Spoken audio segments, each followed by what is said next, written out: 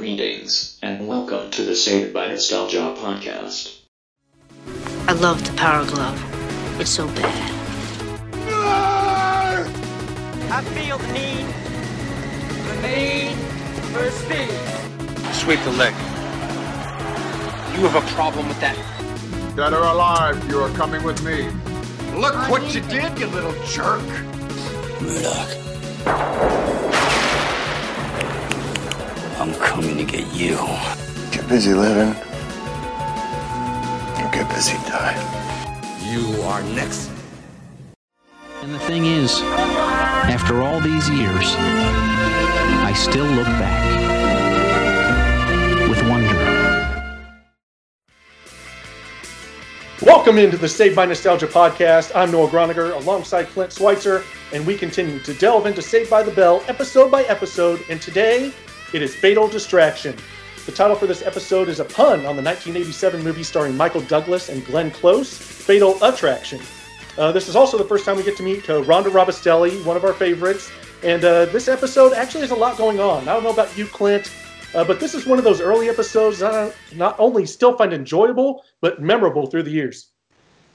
Yeah, this is kind of a seminal moment for the show as it's really hitting its stride. Like we mentioned in a previous episode, 50% of American females were watching Saved by the Bell by this time. And this is a huge hit for Saturday mornings on NBC. Of course, we've talked to executive producer Peter Engel on this podcast, and we will be having him on for future ones, certainly to talk about it. And we've done that in our archives. Of course, this podcast, guys, is available on iTunes, on Spotify, and Google Play. So if you have a smartphone, you have this show. Hope you guys are enjoying the Saved by Nostalgia podcast as we continue to roll on here. I tell you, I'm just fresh off a trip to L.A., Noah, just back from visiting Saved by the Max, which is about to close down, the pop-up restaurant in Hollywood. I was able to go to it and check out all the scenes and the set of the Max. It was surreal. And so I'm really immersed in the show as we've been watching. It was just kind of perfect timing that I wound up going out there and posing on the set, going into Zach's room, Mr. Belding's office. God, it was a surreal experience. They had all the props.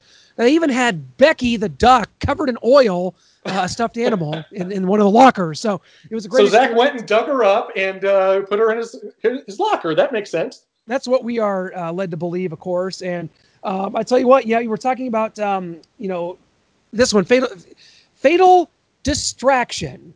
Is, like you said, a playoff of, Fatal Attraction, which was a horrifying movie. And it's always kind of funny to have lighthearted comedy TV shows that play off of things like that. But this one originally aired September 9th, 1989.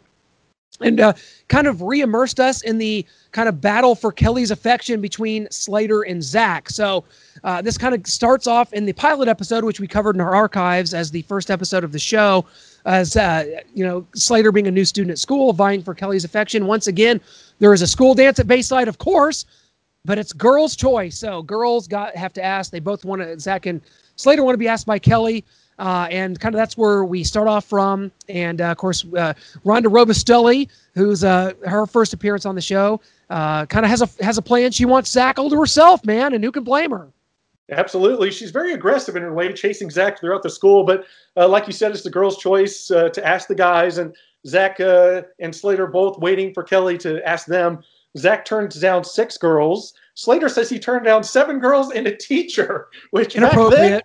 1989, a funny joke back then. Not so funny anymore with how true that it has become in today's society. But one thing, Zach was willing to give up Bon Jovi tickets to Lisa to learn who Kelly was taking to the dance. I find that unbelievable, unfathomable, and I must question Zach's judgment after that, giving away Bon Jovi tickets almost. No.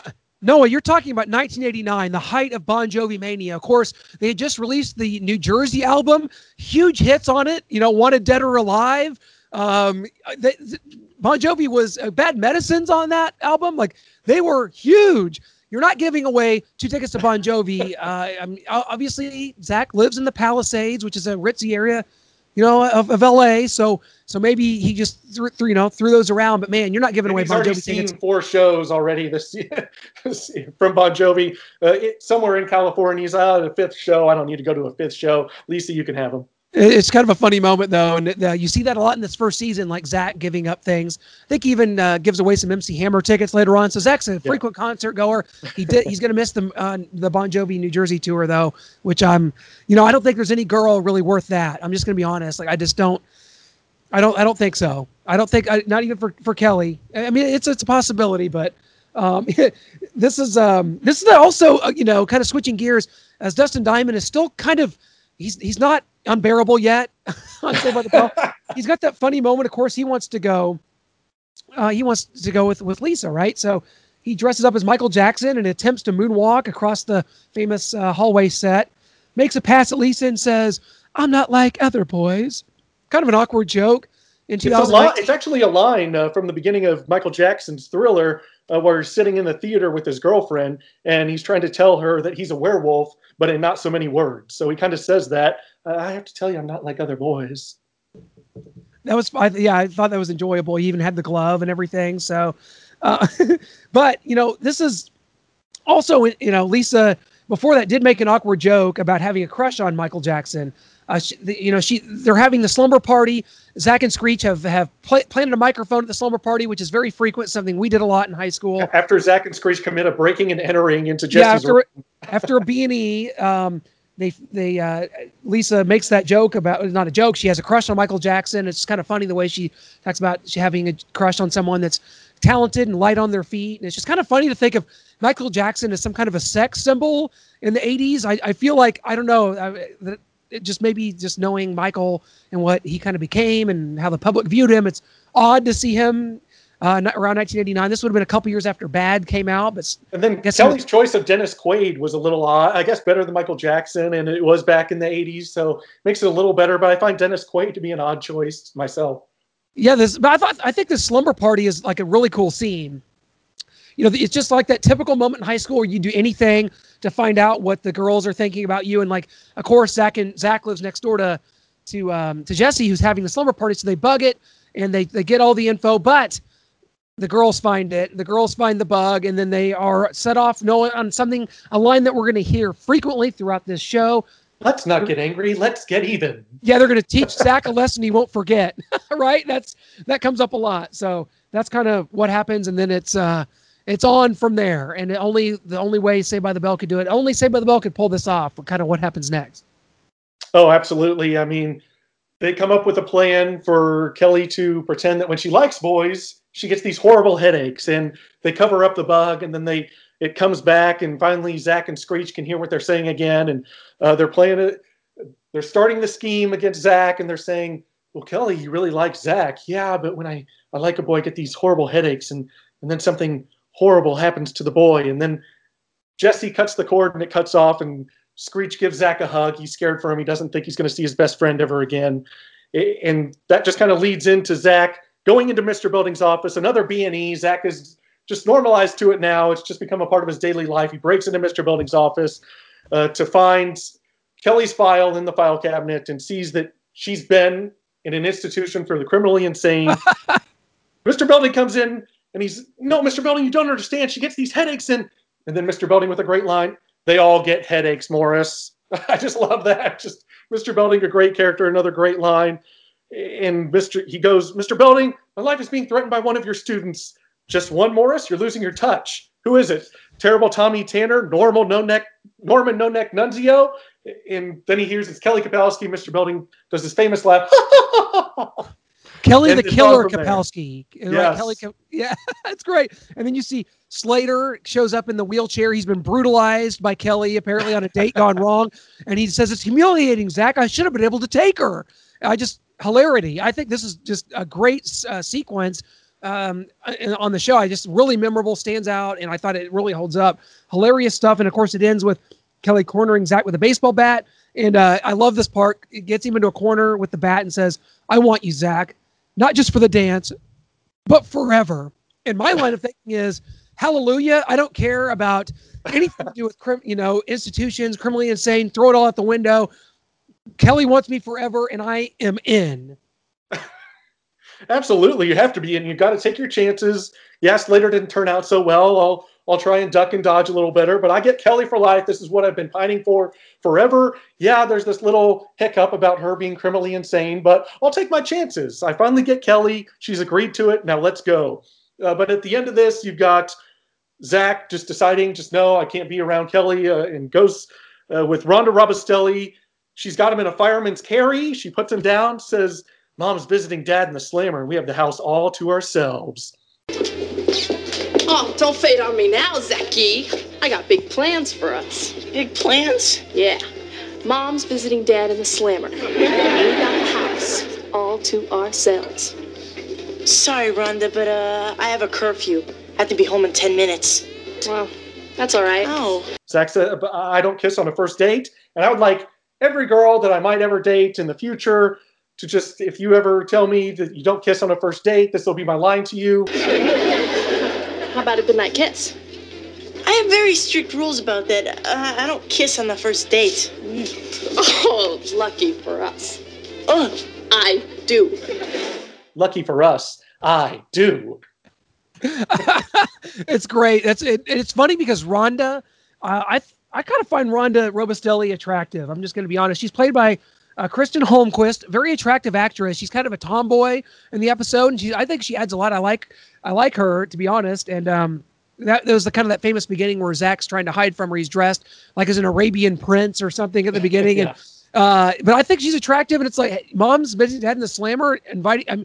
Maybe just because she was kind of like very mature looking and older, like Zach's still kind of mid-puberty and not really ready for something like that. Just Kelly's more sweet and innocent and taking things slow. Rhonda is ready to jump right in, and I respect her for it. And I think Rhonda, I would have gone with Rhonda myself. I would have been okay with that. Well, yeah, I mean, everyone's got their different ways of getting into someone's heart. Rhonda's got the aggressive approach, chasing around, throwing guys over her shoulder and carrying them off like in caveman days, except she's the woman playing the role of the caveman. Zach has his schemes, always trying to scheme and lie and con his way into Kelly's heart. And Screech goes with the annoying approach. I'm going to annoy Lisa every second of every day possible until she gives in and says, Screech, I can't deal with this anymore. Fine. I will marry you. Let's just please stop asking me every single day.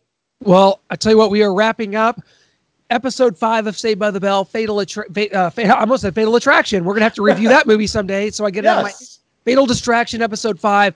When you look back on it, nostalgic thumbs up, thumbs in the middle. The show, to me, is kind of hitting its stride. I think this was a really good episode. A lot of great moments, things that stand out from my childhood, and things that I think are still funny as an adult. I think it's a great episode, and the show's kind of hitting its stride to me at this point.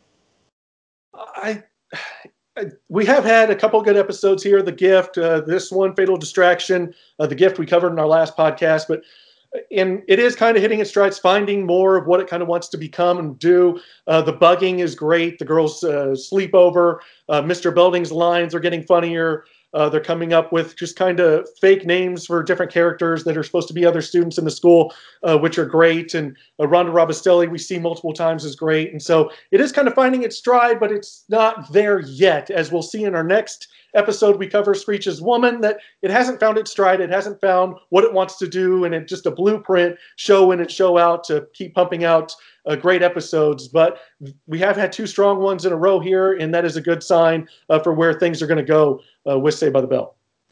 No doubt about it, and we hope you're enjoying our retro review of Saved by the Bell. We are going episode by episode. No one has ever attempted this until the Saved by Nostalgia podcast did it right here. We've got executive producer Peter Engel coming on to do some episodes with us. We've got Troy Froman, who played Ox in seasons 4 and 5, going to be coming on to do some episodes with us later on. Guys, the website, savedbynostalgia.weebly.com. You can visit us on Facebook, Twitter, Instagram. We always have nostalgic posts, great interaction with people talking about things that they missed from yesteryear, not just movies and television, but pop culture, snacks, music, everything. That's what we do here. And we want to encourage you to subscribe on iTunes, Google Play, and Spotify. This podcast is available on all 3.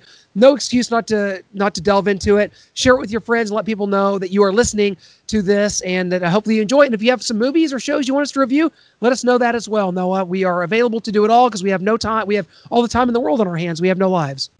That is true. We have dedicated our lives to the Saved by Nostalgia podcast, and here we are going episode by episode through Saved by the Bell. And although our name is Saved by Nostalgia, and we're going over Saved by the Bell, we have so much more to come. Like Clint talked about, movies, video games, music, toys. We are going to have it all covered for you. Just please hit us up. Search Saved by Nostalgia on all of your social media platforms and hit us up. We love the interaction. We love hearing and talking with you guys about stuff that maybe we didn't watch, the Thundercats of the world, the shows that really touched you, and everyone's got a different one that is kind of unique to them, and we love to hear your story and your emotions and feelings going back and your nostalgic feelings on your show or your movie that you love. So please keep that coming, and please stay tuned to our Saved by Nostalgia podcast, as we're going to be covering tons of stuff, and we'll see you next time.